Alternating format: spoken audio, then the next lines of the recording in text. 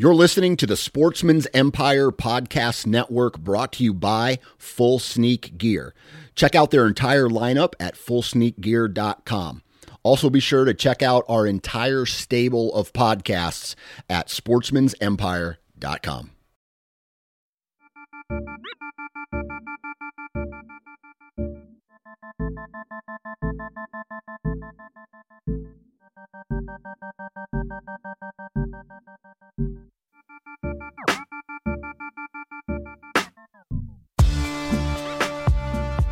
Ladies and gentlemen, here we are. Woo! Friday episode. Feeling good, feeling great. When you're listening to this, I'm actually going to be in a car or truck driving with my oldest son down to my new farm. And finally, here it is, end of August. Finally, I'm going to be getting some trail cameras out. And I'm really looking forward to seeing what is on this property. Mac, are you excited? How excited are you?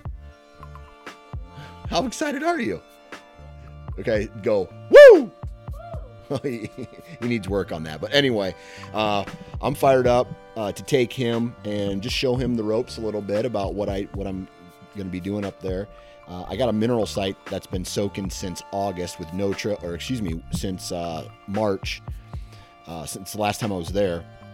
And I'm going to freshen that up just a little bit. I know it's the tail end of the summer, and they're actually pretty close to stripping velvet at this point, man. I mean, 3 weeks, 2 weeks, 3 weeks, are going to start seeing hardhorn pictures.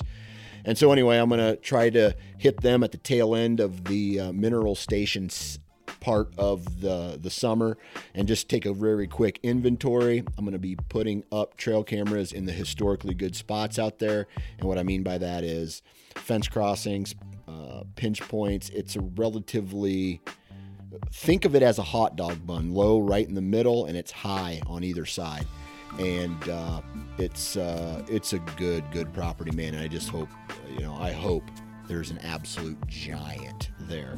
And that would be awesome because I like giants. I know you guys like giants too. So that's what is on my plan today, this Friday. And what are we going to be talking about today? Today we got Sam Brown, and Sam reached out to me through Instagram, and he made a comment about one of the podcasts, and it led to a conversation about where he hunts and how he hunts. And I know I've had some guys on to represent the Carolinas before, but not very many, right? I mean, we've had tons of guys from New York, Michigan, Ohio, Pennsylvania, Wisconsin, even Minnesota, Kansas, Nebraska, Missouri, the big states, even down along the South, right? We've had guys on this podcast. But for some reason, there hasn't been very many people from North or South Carolina on this episode, and I had to change that. And so that's why I got a hold of Sam, and was like, hey, dude, why don't you hop on the podcast and let's BS a little bit about hunting whitetails in North Carolina. And that's what today's episode is about. So I am really looking forward to this. I was really looking forward to this episode because it's mountain and seacoast, right? So the Appalachian Mountains run through the west side of the state, and it kind of all goes downhill to the Atlantic Ocean. And so there's a variety of different terrains. There's a variety of different season states and regulations in accordance with, those different terrains and landscapes. And we talk about all of that today. It's a really cool episode because it's just another hunter who I get to talk with in the United States on how they approach hunting whitetails. And so baiting, I don't know if they can run dogs anymore, but they can bait. They used to be able to run dogs. Long rifle seasons, and that's a typical Southern type of rules and regulations is long gun season. So anyway, awesome podcast coming your way. Let's do some commercials real quick. If you're looking for a saddle before the season starts, or you want to learn more about saddle hunting, check out Tethered's website, tetherednation.com. And there you'll be able to read up on all the different ways, tips, tricks, tactics on saddle hunting, along with taking a look at their products. Saddles, saddle hunting accessories, brand new Lockdown right now is out. Go take a look at it. Next, we have Wasp broadheads. If you guys have listened to this podcast at all, Wasp is my go-to broadhead. It's been my broadhead man, I want to say for 20 plus years now. 20 plus years, give or take a couple seasons where I stepped away from them, but ultimately came back. I feel confident shooting a Wasp broadhead, and I have a discount code for them, NFC20. That gets you 20% off. Vortex Optics, another longtime partner of the Nine Finger Chronicles. They have the new Triumph HD binocular out. Go to vortexoptics.com, read up on all of the really cool things about that binocular. I'm going to say within the last 5 or 6 episodes of the Hunting Gear podcast, go check out the last one I did with Vortex Optics. And if you want to watch the video version, you can go to YouTube and watch it, and they actually show all of the products that are new in the last year, and so that's a really good episode. Anyway, vortexoptics.com. Go check out all their products. Really good company, and their VIP warranty above all things. You break it, bust it, slam it, eat it, poop it out, whatever. You put it in a box. They will send it back to you for free, completely fixed. Cool. Oh yes. So I've gotten two mock scrapes out, and I got 2 more waiting to get set out, maybe 3 more waiting to get set out on this new property that I'm going to tomorrow. So I'm really looking forward to getting the mock scrapes set up, and we're doing that with Code Blue Rope-A-Dope. And so if you want to learn more about all of the different scents that Code Blue offers, go check out codebluescents.com. And again, I have a discount code NFC20. Really, another company that I work with some really amazing people behind it. The Woodman's Pal. I will be using the Woodman's Pal this week, tomorrow as well, to hack basically trail camera lanes, hack down all of the, hack down all the weeds, hack down all of the bushes and stuff to clear a nice lane for a really good trail camera picture.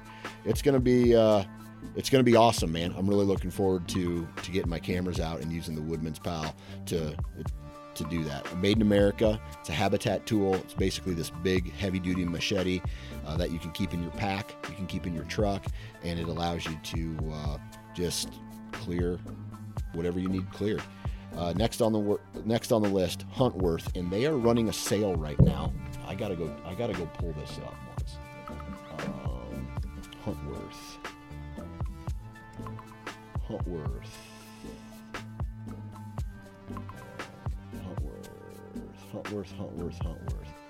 Anyway, they're running a sale right now on their website, and I believe there's a pretty major discount with. I gotta do this, and I'm sorry, this is unprofessional. Huntworth. Oh, fall sale upcoming. Here we go. It's the Black Friday in August sale. So go check it out. It is going to be here it is. Yeah. So Black Friday in August. Go check it out. It's happening right now. You're going to be able to get a discount on a lot of Huntworth clothing. And man, I've had it in my hands. It is very, very high quality, and it's very affordable. So go check out Huntworth's lineup. Other than that, we are good to go. I'm looking forward to this episode. I'm looking forward to tomorrow spending some time with my son, getting some trail cameras out. And last but not least, man, I love nature. I love being outside, and I'm looking forward to that. So good vibes in, good vibes out, and we'll see you on the back end. 3, 2, 1. All right, ladies and gentlemen, welcome back to another episode of the Nine Finger Chronicles. And today I am joined by Sam Brown of North Carolina. Sam, welcome to the show. How are we doing today? Thank you. I'm doing good. Good deal. Excited to be on here. Yeah, I appreciate it. You reached out to me through Instagram, and we had a little bit of an exchange there. And I was like, hey, I'll just come on and let's talk about it. And before we get into today's episode, the meat and potatoes and whatever, why don't you talk to me about where you live in North Carolina and what do you do for a living?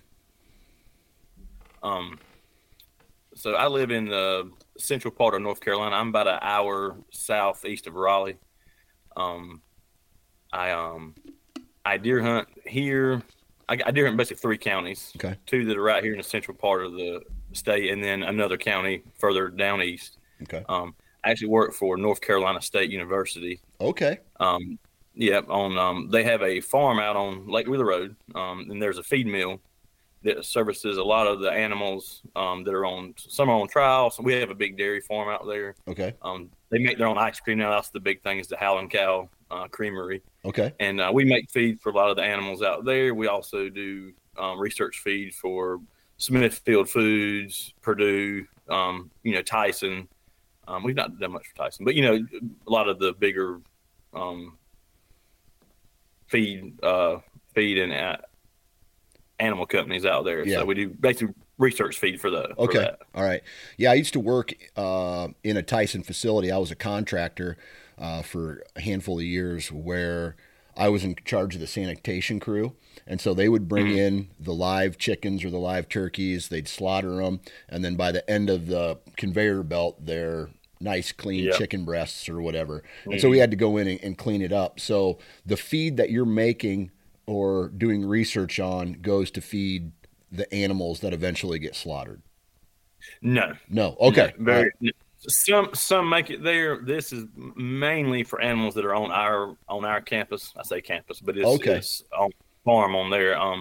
Some of the animals do make it there, but it's not. We're kind of just a lot of times if the animal goes to slaughter, our feed's just a section of their life. So basically, they may be doing a starter feed. So when the chicken or the swine is small, they may test that, and then later on they just go on normal feed and they go to the slaughterhouse. A lot of our feeds though they stay right on the site. All right, so you're small. Yeah. Mm-hmm. Okay. Yeah. All right. We do make, like I said, we do make feed for Smithfield Foods for their research plant, one of their research stations. That's a bigger facility. So we do make about 24 tons a week for them that goes down there, and those animals will eventually go to slaughter. But Gotcha. Most of it's just in-house, mainly our professors and our grad students, their projects they're working on to get their master's, their PhD, and they come up with a plan, and we make the feed for that. It may not even have the feed may not even be what's being tested. It could be environmental issues, different, maybe a phytase that goes into the feed, or maybe drinkers. They'll do really very simple stuff like feeders and drinkers and things like that. So it's pretty interesting. I've been trying to get him into making deer feed, or like mineral blocks. Yeah. So you're kind of in the research and development area. Yes. Okay. Yes. For feeds. Okay. We have some like big time vitamin companies will come and they'll have a new product, and basically sometimes we'll do what they call a stability test. Mm-hmm. So we will run it through our pellet mill and see if the enzyme will survive the actual process of pelleting, because you add steam to mash feed, and then it extrudes through the pellet mill and makes a pellet like you see at your at your store, your normal layer feed or whatnot.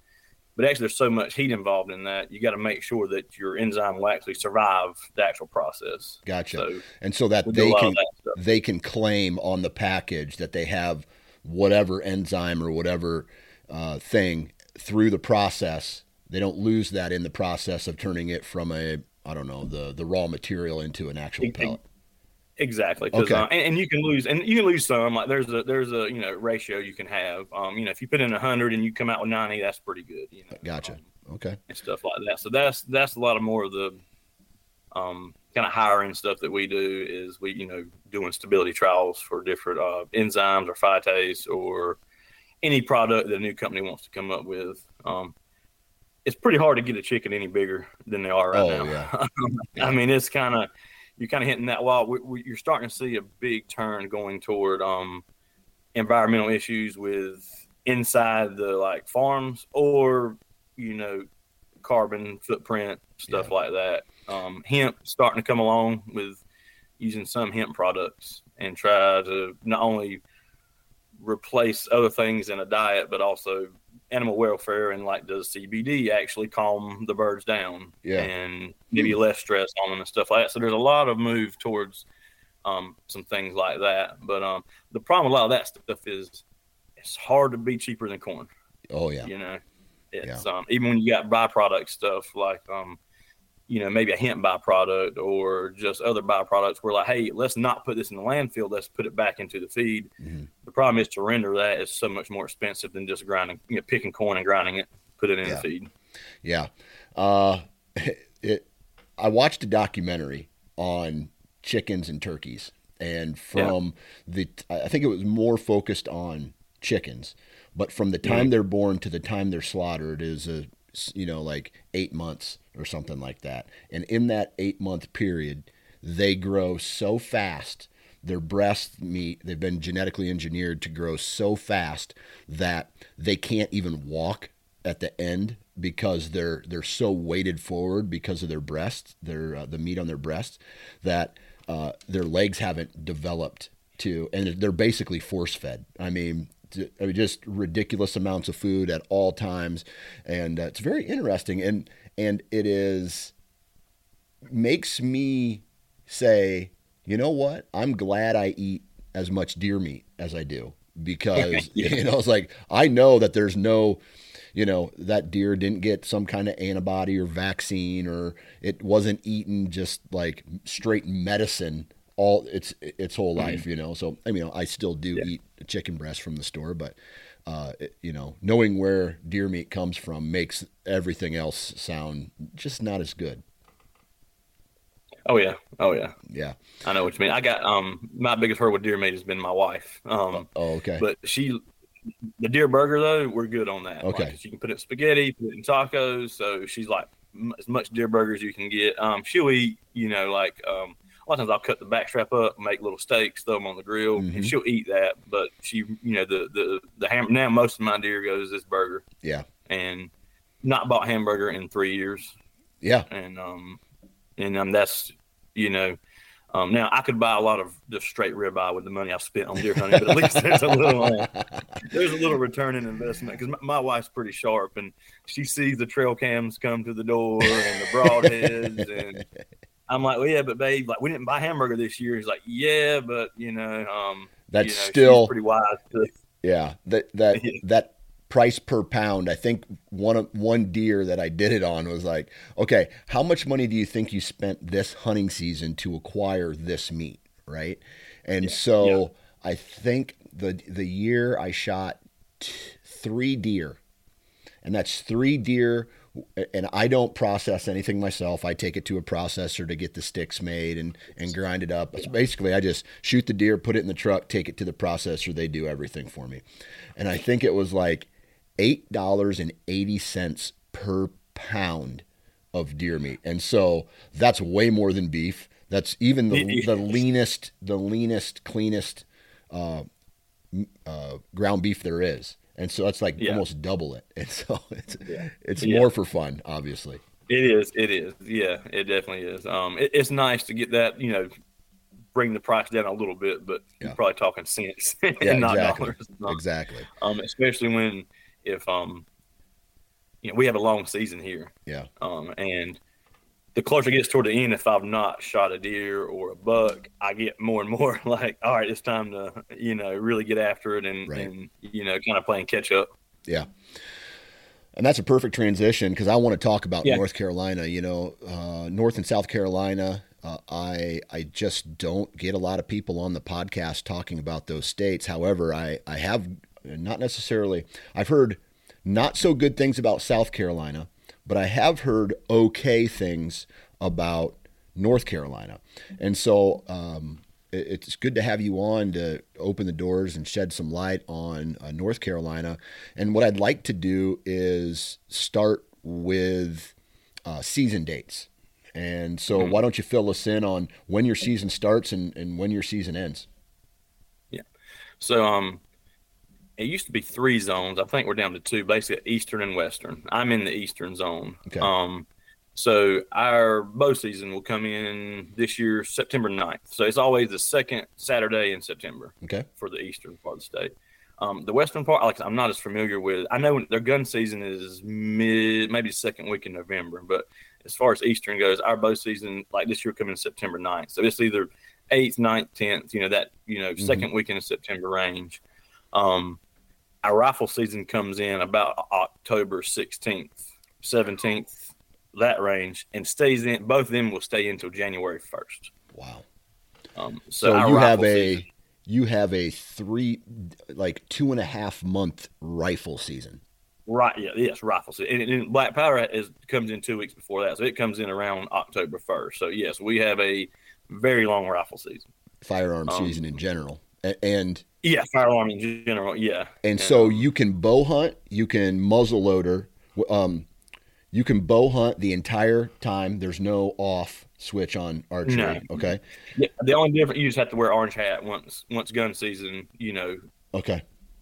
Comes on. You have to wear orange. But yeah, you could bow hunt, muzzle loader, rifle the whole time. Basically, weapon of choice. Yep.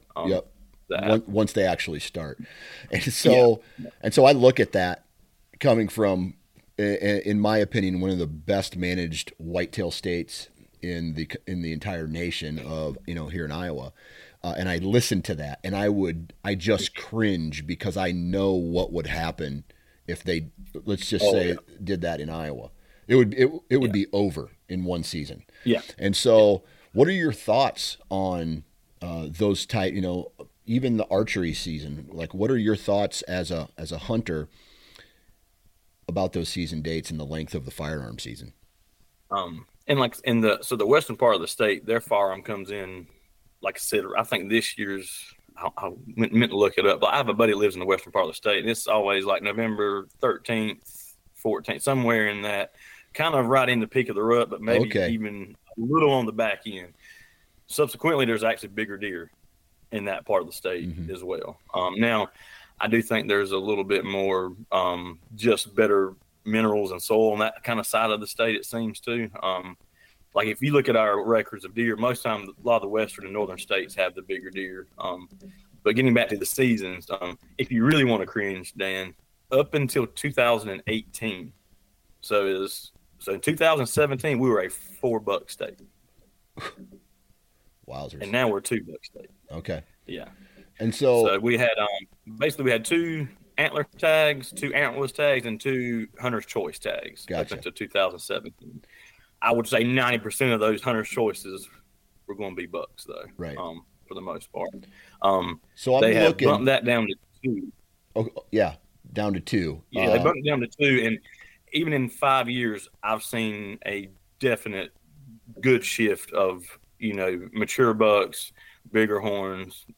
In the last, just going from $4 to 2. Yeah. That really kind of gives you that, all right, let me, I can shoot whatever I want, but now, all right, now I'm going to hold out for that bigger deer.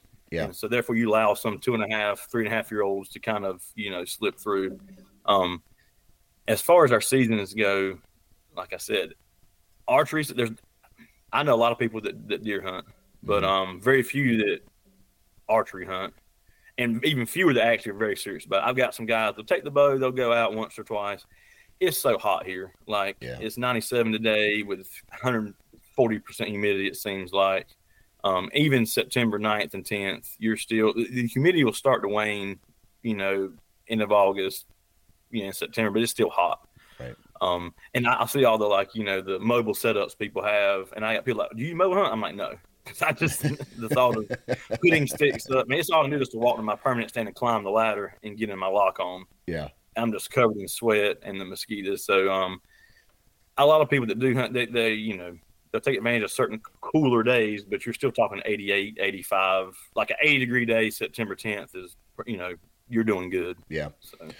So I'm looking at a map of North Carolina, and where is the split? Because I'm looking at satellite imagery, where is the split of? Is it like Durham or Raleigh, or it'll be further west from that. Okay. So Durham and Raleigh is still in the eastern somewhere. I'm not exactly sure where the split is. I want to say Greensboro, around Chatham County. Yeah. So in Greensboro, you get in the western part. Okay. You get into the western right there. Yeah. So what is the difference in topography and just like maybe there's one side has ag, and I know that the Appalachian Mountains run through the western part of the state. Yeah. So break it down, and do you feel that those season dates and the tag allocations are decent regarding the topography and the different, landscape? Yeah, so as you know, one of the reasons people like North Carolina is you have the beach, and we have the Outer Banks. We have the beach on one end, and you have the mountains on the other end. So you have a wide range of the Appalachians. They're not like the Rockies or anything, but they're still mountains. We got, as you get into the foothills, so like that Greensboro area you just saw. As you get closer to the mountains, you start getting rolling hills, and you get some topography. The coast is pretty flat. We have a lot of pine forests, a lot of planted logged, timber in the eastern part of the state. Like I said, I've not hunted much in the western part at all. I've actually never hunted in the west. I've been through there, and I got buddies that hunt up there. I hunt mainly in the east, and it's a lot of ag here. It's a lot of ag and timber. So you do have pockets of really high deer densities. I think that was in the 2000s. That was one of the reasons for the higher tag allocations, was because you had a lot of just a high density of deer. Okay. And, growing up where I live now, there wasn't very many deer though. Now down east where I hunt, in the county I hunt down east, there was. So me and my dad would travel down there. It's about an hour and 10 minutes from our house. We would travel down there and hunt. Now there's deer everywhere. Yeah. There's deer in the suburbs, deer in Raleigh, there's deer everywhere. And I think our wildlife commission, it's the NC Wildlife Commission, I think they saw hey, we need to bump back our buck numbers. I think that's the best thing they've done in the past 10 years is go from 4 to 2. I'm fine with there being 2. I'm lucky enough to have, me and my father have multiple permission pieces that we hunt. We have a family farm. So even 4, as crazy as it sounds, when we have 12 different places to hunt, I remember when it went from 4 to 2, I'm like, oh no, what the hell? And then, the more I thought about it, I knew overall this would be much better for the state. Me personally, I could kill 2 or 3. My dad could kill 2 or 3, and we probably wouldn't even kill them on the same farm. But overall, I mean, you can literally see from my part of North Carolina, 120s and 130s, you're shooting. He's going on the wall. Yeah. I'm starting to see more but now I'm seeing multiple 120s and 130s. We had a 155 on our camera at my dad's house a few years ago. Really nice 9-pointer. The neighbor ended up shooting him, and they said he scored 155, which was the biggest deer we've ever had on camera. He was a nice deer. So my biggest thing is probably, if I could change one thing, like I said, we're a bait state. We were a 4-buck state. We have long rifle seasons, firearms. Even in the western part, even in November, they're still going November and December. Yeah. And you're saying, though, that the eastern part of the state, when it comes in October 16th, there's a reason for that. The reason is higher deer numbers because of all the agriculture. I believe so, yes. Okay. Yeah, I think that, and then just at the time, and one of the actually big things, what I was about, we used to run dogs. We used to run deer with dogs down east. Yeah, and it was actually really fun. People want to poo-poo. It was so much fun. It was back in the 90s and early 2000s. We quit in 2006 or 7 just because land became, back in the 90s, 7 people owned all the land that we deer hunted. By 2005, now there's, 30 people that own all the land, and some people don't want you hunting. And but there was a big push by, when legislature came up, the dog hunters and the deer hunters had a lot of sway and wanting that season to come in early. A lot of the farmers, so like I said, that definitely had effect on the earlier deer season. And growing up, that's all I've ever known, running with dogs, throw bait out, and have a good time. But what's it it seems now like is using dogs to hunt deer still popular, or can you still do it in North Carolina? You can still do it in certain places. Okay. It's gotten so, like I said, there's I think we're one of the top 2 or 3 growing states in the nation right now, and people are coming in, and you're just losing land. And it's become where it's just not like when me, it just became not as fun anymore. Yeah. Because your dogs go on someone else's property. Now you got people pissed, still hunters are pissed, or, landowners are pissed. Yeah. And we had a really nice hunting club. I really liked all the guys, but a hunting club can be the biggest soap opera you've ever seen. Yeah. To be honest, that's one thing that of all the conversations that I've had of people who are part of hunt clubs, nobody's ever talked about the drama that could potentially happen. Like I had one guy, he said he's part of a hunt club. He pays the same amount everybody else does, but because he's the newest member, he's the last one that gets to pick where he wants, like where he gets to shoot or hunt. And that means the worst possible place every year. Yeah.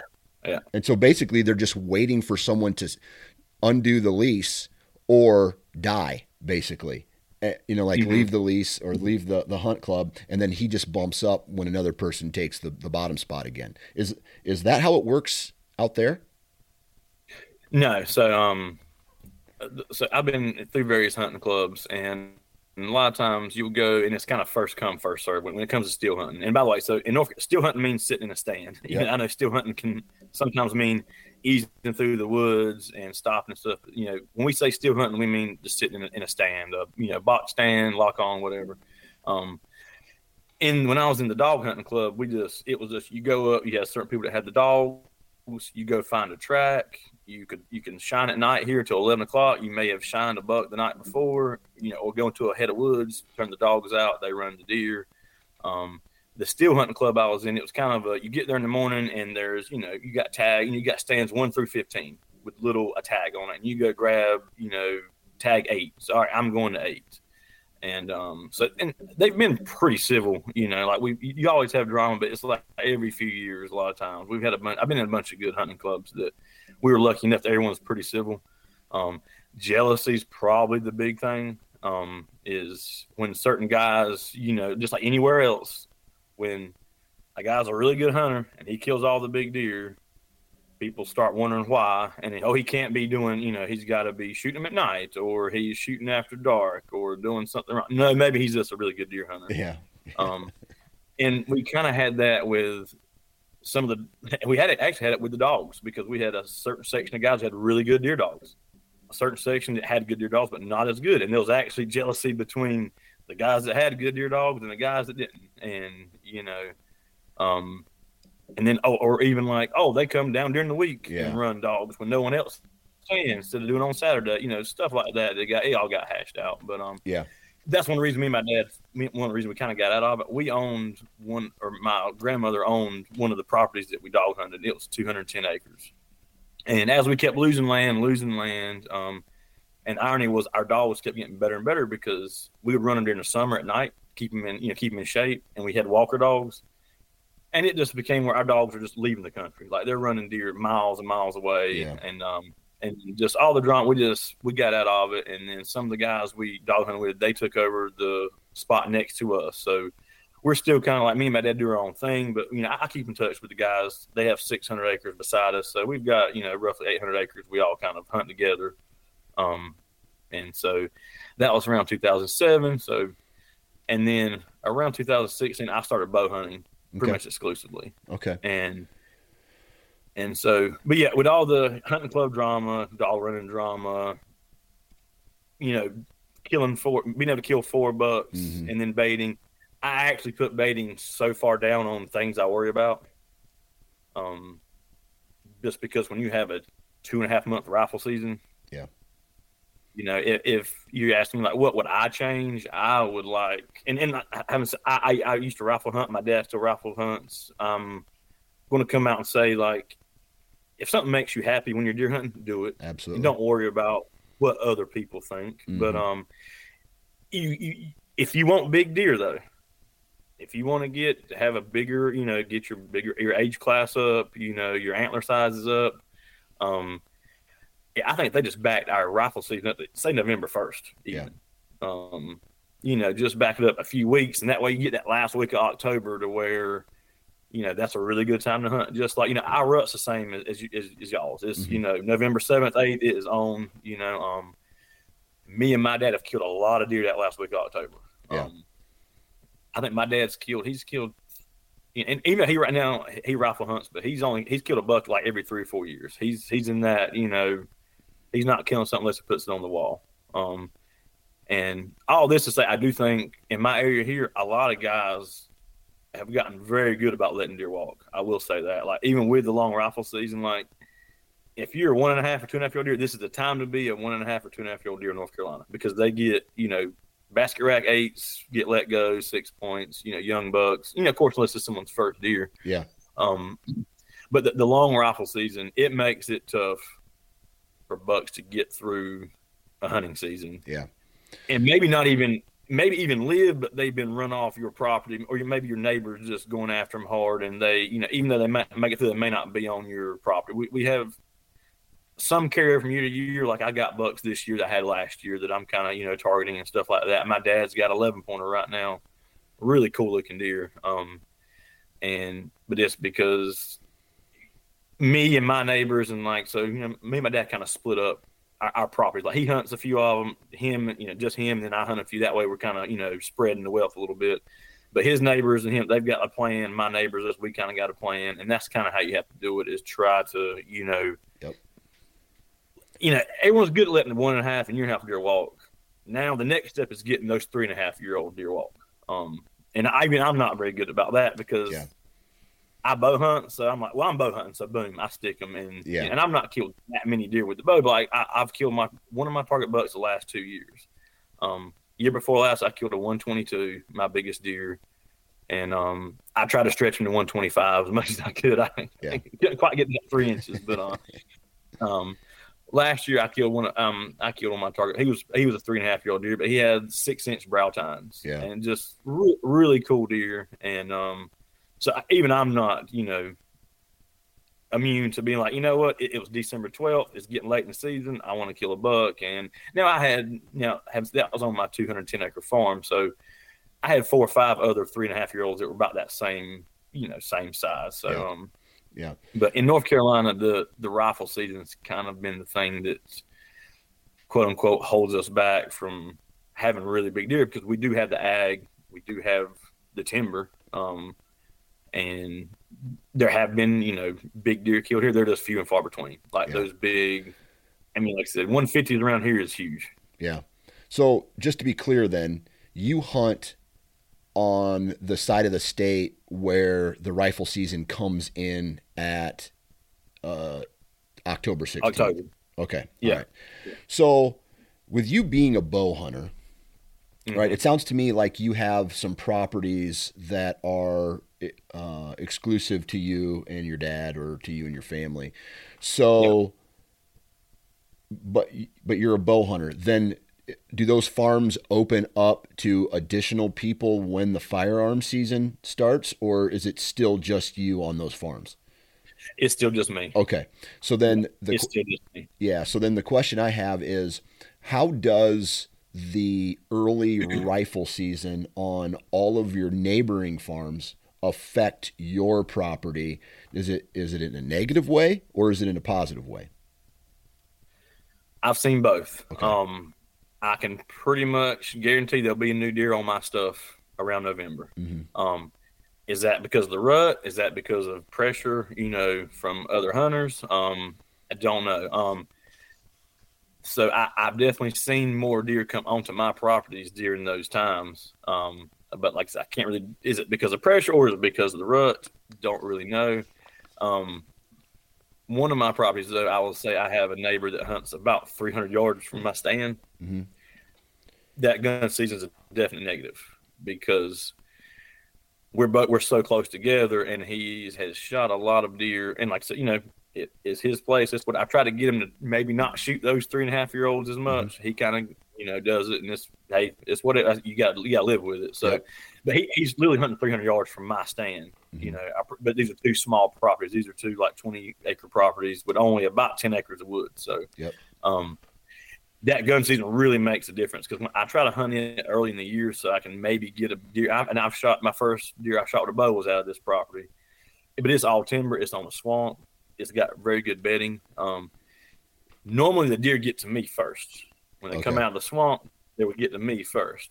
Last year they did some logging on another property beside me, and where my property was kind of the middle, it became the edge. I gotcha. And they're doing a lot of logging. It kind of pushed the deer to him. So, and he killed one. He killed a really nice deer. He killed two. He killed a 3.5-year-old and another really nice deer. So, that's where that early gun season. He killed one of those in October.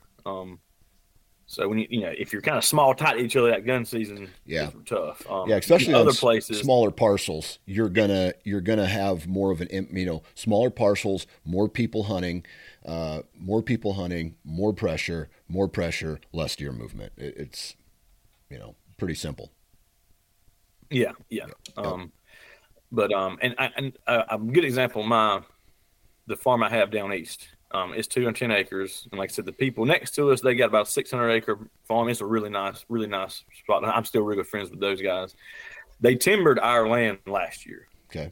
Last summer. This summer will be 2 years. So we didn't really hunt it that much because they were actually actively timbering during deer season 2 years ago, and we didn't want to put cameras up. We didn't want to lose our cameras. We didn't go down there that much. This is where I actually killed my deer last year. It's the first time I hunted all year. The first time I hunted was December 12th last year. And whenever you don't hunt a spot at all, man, you can really see, you saw the cameras pop. Okay. When all the neighbors are rifle hunting, and if they'd have been bow hunting, it'd probably been the same thing, honestly. But when all the neighbors are hunting, we're not even going down there at all, just because we had some bigger deer here. And like I said, it's an hour drive, stuff like that. But then I did have my cell cam down there, and it's a pretty cool story of. We were carrying my son to Disney on Ice in Raleigh that Saturday. And I got the deer on the cell cam. I was going to hunt there that afternoon, and I got the deer on the cell cam that morning. And I'm like, I got to think, I'm not going to be able to make it down there because we've got Disney on Ice. It's going to be over at 1. By the time I get home, it's 2. By the time I drive down there, it's going to be 4. Yeah. I was like, I'm not going to be able to go. But I was like, it's fine. I'll just hunt somewhere else. Went to Disney on Ice. My son was terrified. He was 2 at the time. He was absolutely terrified of the Disney on Ice. And so we left at intermission. We left it at halftime at like 12. little silver lining right there. Yes.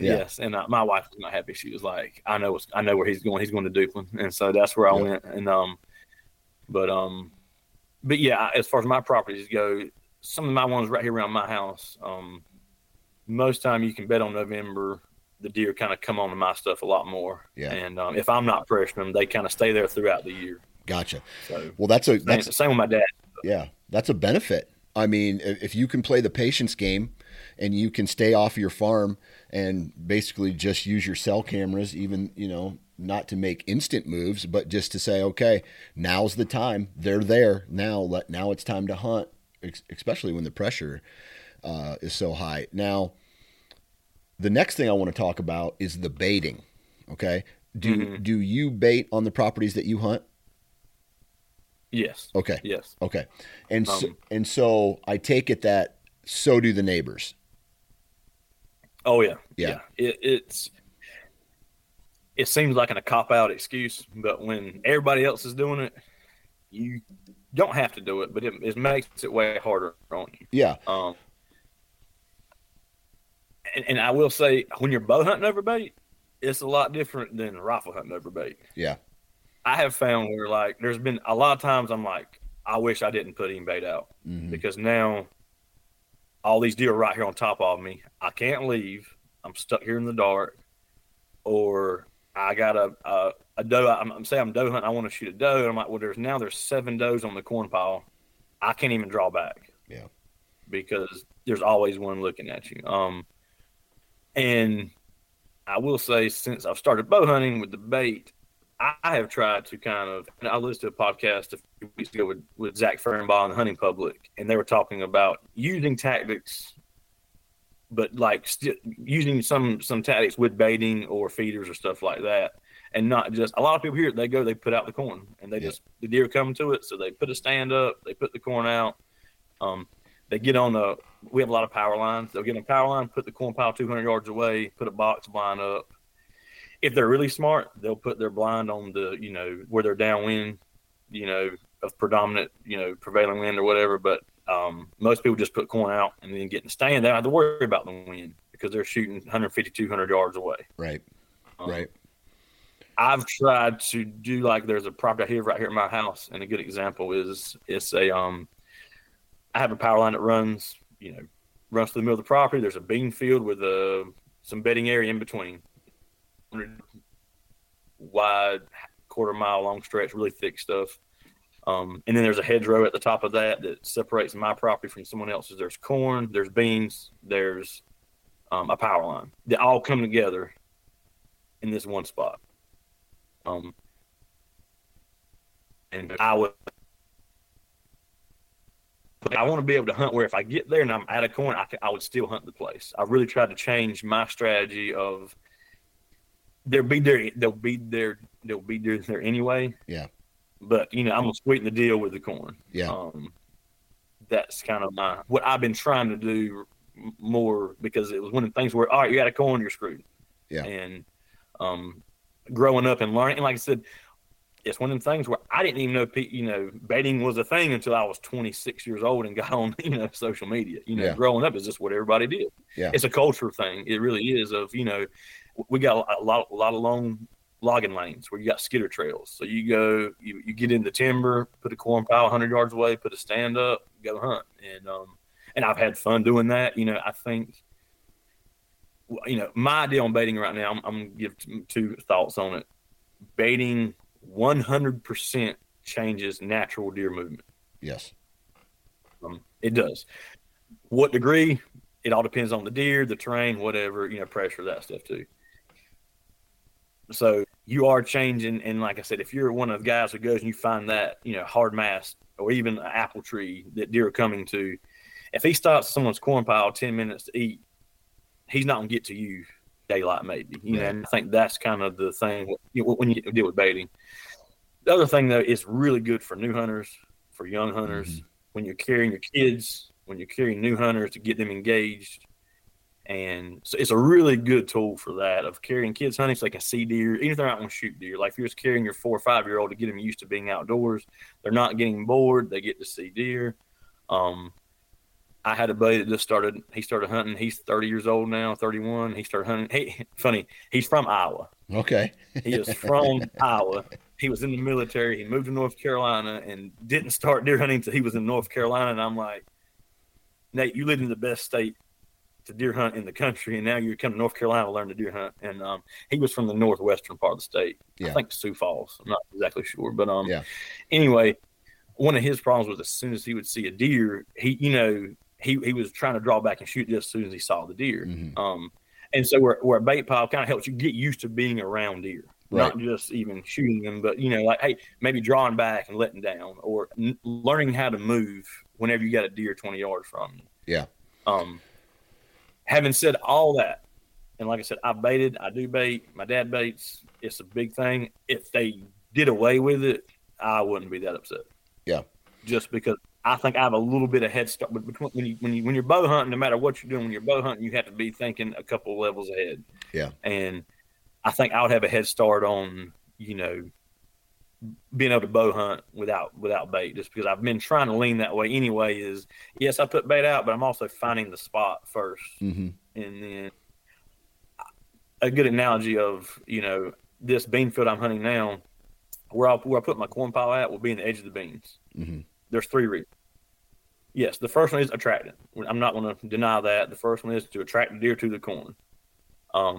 The second one is I want to get him at 20 yards. Mm-hmm. I want to make a good shot. I want to get him close. I'm hunting edge of a bean field, so I want to get him, for a good close shot. Thirdly is on the edge of the beans. I learned this one time was if you put the corn pile too far in the beans, guess what? When they come out, you don't have a shot because the beans are so high here that all you can see is their head. Yep.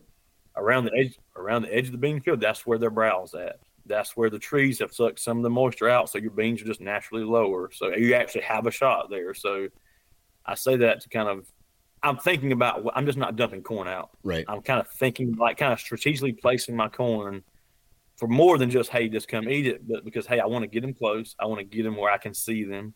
Upwind from you. So, yeah. Yep. Yeah.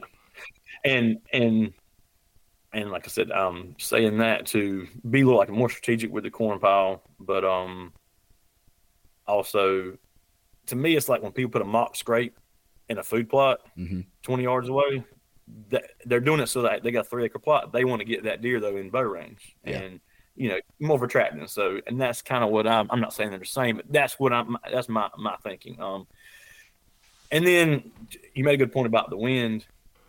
I don't know if sometimes I've had people have a misconception of bait of, oh yeah, you just put out bait and 150s just come out and you just shoot them on the corn pile. You very rarely shoot a big buck coming to eat on the corn. Mm-hmm. He's coming there at night. And a lot of people, like I've a lot of the bucks I've killed, they've come to check the corn pile to check for does. Yeah. But I'm putting it where he's coming down. He's gonna come downwind because he's gonna check it like a scrape. He's gonna come. He's not gonna come to the corn pile. Yeah. He's gonna come where he can see it or smell it. And that's another reason you set your corn pile up where, hey, when he tries to get downwind to that corn pile, you're kind of in between him and the corn. Yeah. Sometimes. A lot of people, some other guys that bow hunt, they'll actually back off their corn pile 50, 60 yards. Yep. And not even see the corn pile. Yep. And they try to catch him slipping get in between him and the corn pile. Yeah. I know a guy, I believe it's Ohio, you can bait, and that's his strategy. Is he'll put the bait pile, anywhere. I think he said between 100 to 60 yards away from him. Yeah. Then he'll be way downwind of it, and he's like, I had to learn this the hard way several times, that the deer, the bucks that I wanted to shoot, I always had a shot to the corn pile. But the bucks that I was interested in were way far downwind of that. And so I'd see them, but then they'd bust me. So he's gotten really good at setting up bait stations in a location to where they have to walk between him and the bait pile, like right when they're starting to, like, I don't know, J-hook in towards it or walk, just to scent check it. He's found that location, and over the years he's gotten really good at it. So it's definitely, to use it as a tool, not just like, hey, I'm going to dump corn and I'm going to shoot it. To use it as a tool, there is a lot of thought and strategy involved in it. Yeah. And that's the J-hook thing. They'll J-hook a corn pile. Even if you do, I had, he ended up getting shot the next year. He was about a 125, 130 inch deer. And I was in his bedroom. He was on my cameras, all day long. And I got the right wind, went in to hunt him. And he actually was coming to the corn pile at like 9 in the morning. And I don't know if the wind changed or thermal or just he was 4.5 that year. And he's coming, perpendicular to the corn pile. I'm like, sweet, he's going to come in. And all of a sudden he stops and he J-hooks. Yeah. And he stops about 40 yards, and I didn't have a shot. All I could see was his head, and he just sits there and he's looking around, and just kind of, he said about 30 seconds. And I was like, well, he's fine. He's going to come on in. And then he turns and walks off a little bit. And all of a sudden, you see him get frantic and just haul ass, blowing the whole way. He called, I'm guessing it was a thermal, just because the wind should have been right all that morning, but it was just how them big bucks are. Yep. There was a 6 point that came in before him, right, perpendicular, hit the corn piles, and I was hoping that would draw him in, but he J-hooked in there because he could feel something that I had, the milkweed out. Mm-hmm. It didn't seem to be, blowing that way, but it was, I hadn't checked it in 30 minutes, so I don't know if it swirled or anything like that, but that was my first, like, I can kill 90-inch deer on corn piles. You can kill does. I have killed some nice deer during the rut when they come in, when they're on a doe. Yeah. I think that's another thing you can, have the doe drag the buck in with them. The problem when you're bow hunting is a lot of times he's chasing her. Mm-hmm.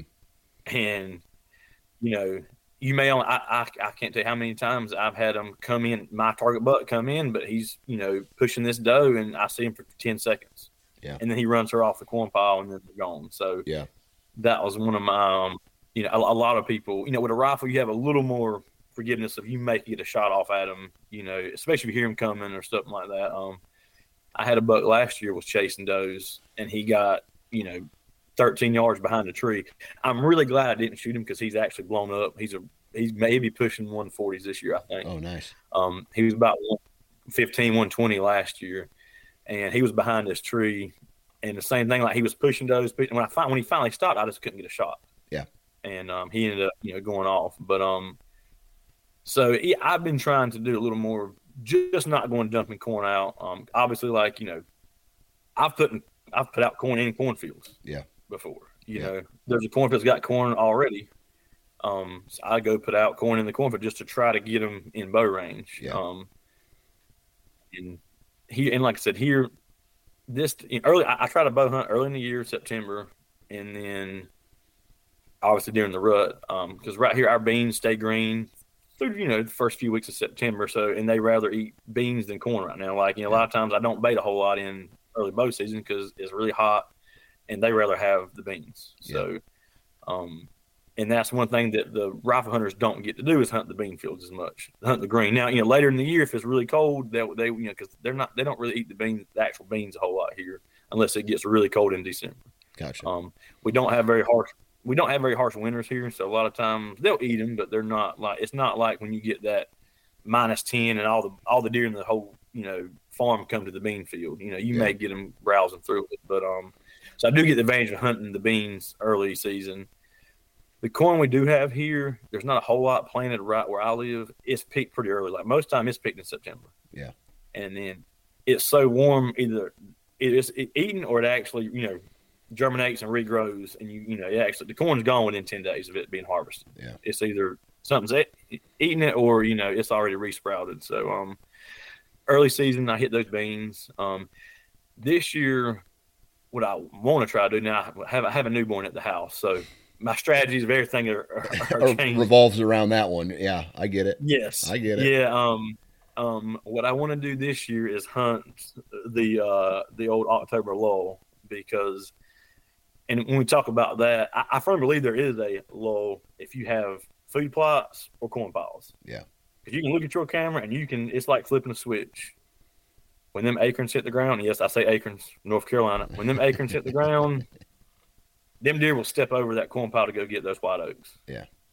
And like I said, that happens kind of before that gun season. So this year, once again, now, will I put bait out at some white oak trees? Yes, probably. But I want to kind of get in the timber and find some of those. I've been, marking them on my map and finding some, because that it actually is a very frustrating time to bow hunt, because it seems like, all right, the bucks are, redistributed everywhere. You kind of got what you're going to get in October, and oh man, I got this nice buck. He's coming to my corn pile, then he just cuts off. Yeah, it's because he's staying in the cover, and like I said, it's more of a October shift than October lull. Yeah.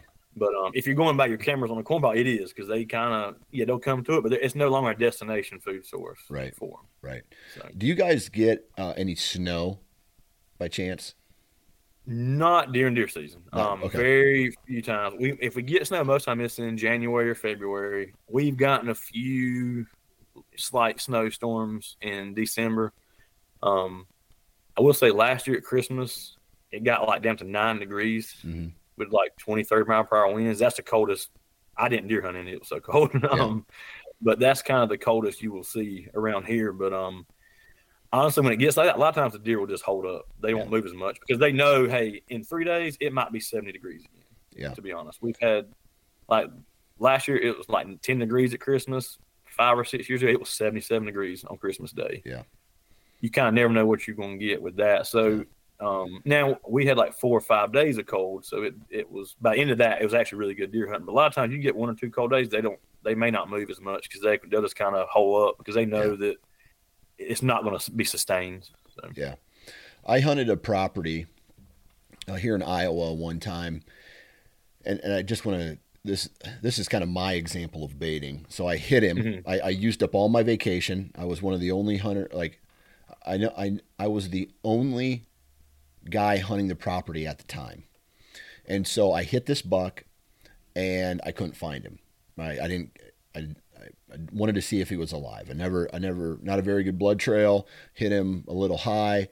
And so after the bow season was over, during the shotgun season, I dumped a whole bunch of corn, and it was in the snow. Like, we got about 6 inches of snow early December, and I dumped the corn in there.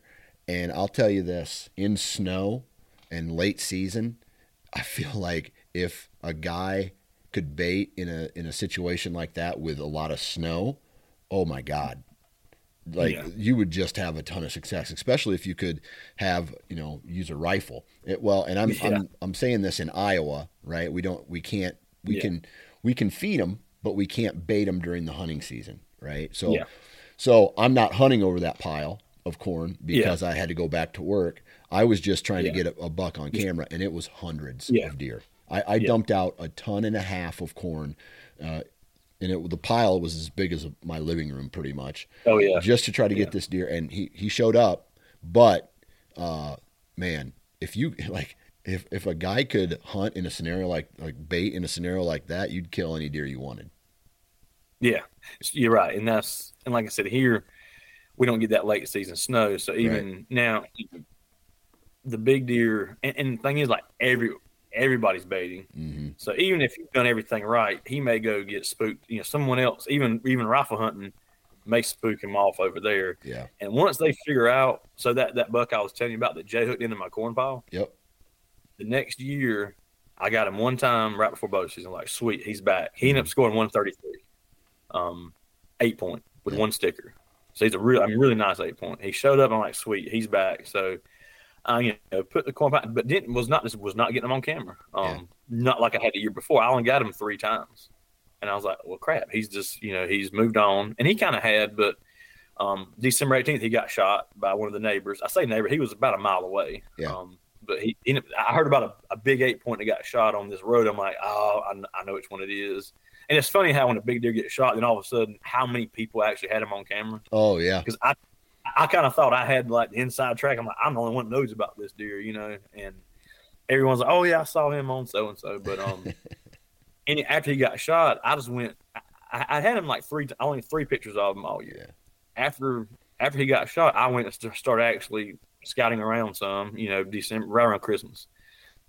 And about 80 yards from my corn pile, I started finding rubs, high rubs. There was probably 50 or 60 rubs along the swamp bank. Every time you saw a deer come out of the swamp, there was a tree rubbed and there was a scrape. It was his. He was still there. He was coming scent checking that corn pile and avoiding it. He was just avoiding being on it and being on the camera. Yeah. And that was kind of my first. That was 2018. And that's when I'm like, if I want to kill that deer, which, like I said, for North Carolina, 130s is a really good deer. Just sitting here hoping a doe drags him by, bow hunting, is, you want to go a little extra mile a little bit and kind of think outside the box. Yeah. And so I'm still in that process of kind of, and so I've been hunting where I've not used bait. I just sit on bean field, bean field early seasons, not terrible. I've seen deer. The first doe I shot, that's what I was doing. I was sat on the edge of a bean field in the, inside a corner, came out, shot her. It's just a little, it's just hot. It's not very comfortable when it's 91, 92 and you're having to walk. You got to really have your wind right, because you're going to be sweating and, all that good stuff. So yes, sir. Early season is kind of tough. Yep. Well, I tell you what, man, we're reaching an hour here, and Sam, man, I really appreciate you reaching out and coming on the podcast and talking about North Carolina, man. It's still, even though, what you've said, it sounds like North Carolina has ample opportunity to hunt deer. Like for anybody who would ever want to go there, or even the residents, it sounds like there are deer available to hunt, and the season lengths allow there to be lots of opportunity to go and shoot deer. Yes, that's the thing, is you got the length of the season, definitely helps. And then we do have quite a bit of public land. Good.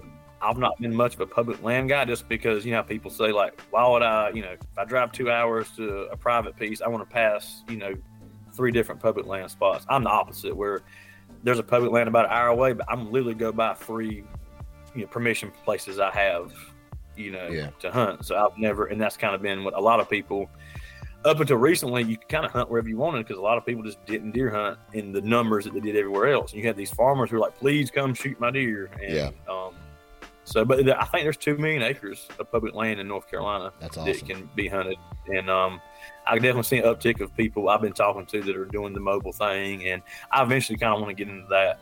Maybe hunt some public pieces and go do that kind of stuff. But yeah, there's a lot of deer here. Like, so we get 6 tags, 2 bucks, 4 does. There's definitely, if you do some door knocking, you can definitely find some places to hunt. How good they are, you don't know, but there'll be deer on them. If you're looking to kill that, booner, this is probably not the place to come. Yeah, but if you want to do, it is a good place to actually kill deer, though. Good deal. As far as number one. Yeah, good deal. Well, Sam, man, I really appreciate your time. Thank you very much for hopping on, and good luck this upcoming season, man. Yeah, I appreciate it. I hope I won't too nervous and talk too fast. A lot of people say, think people from the South talk slow. It's like, you talk 100 miles an hour. I'm like, yeah, I'm sorry. But I appreciate it. And there you have it, another episode in the books. Huge shout out to Sam. Huge shout out to the state of North Carolina. Huge shout out to each and every one of you for taking time out of your day to listen. Huge shout out to Tethered, Wasp, Vortex, Code Blue, The Woodman's Pal, and Huntworth. Please do me a favor and go out and support the companies that support this podcast. If you're a fan of this podcast and you trust my word, go check out these brands, man. Really good brands. Other than that, man, again, good vibes in, good vibes out. Have a great and safe weekend. Spend some time with your family. And if you're going to be in a tree, man, wear your damn safety harness.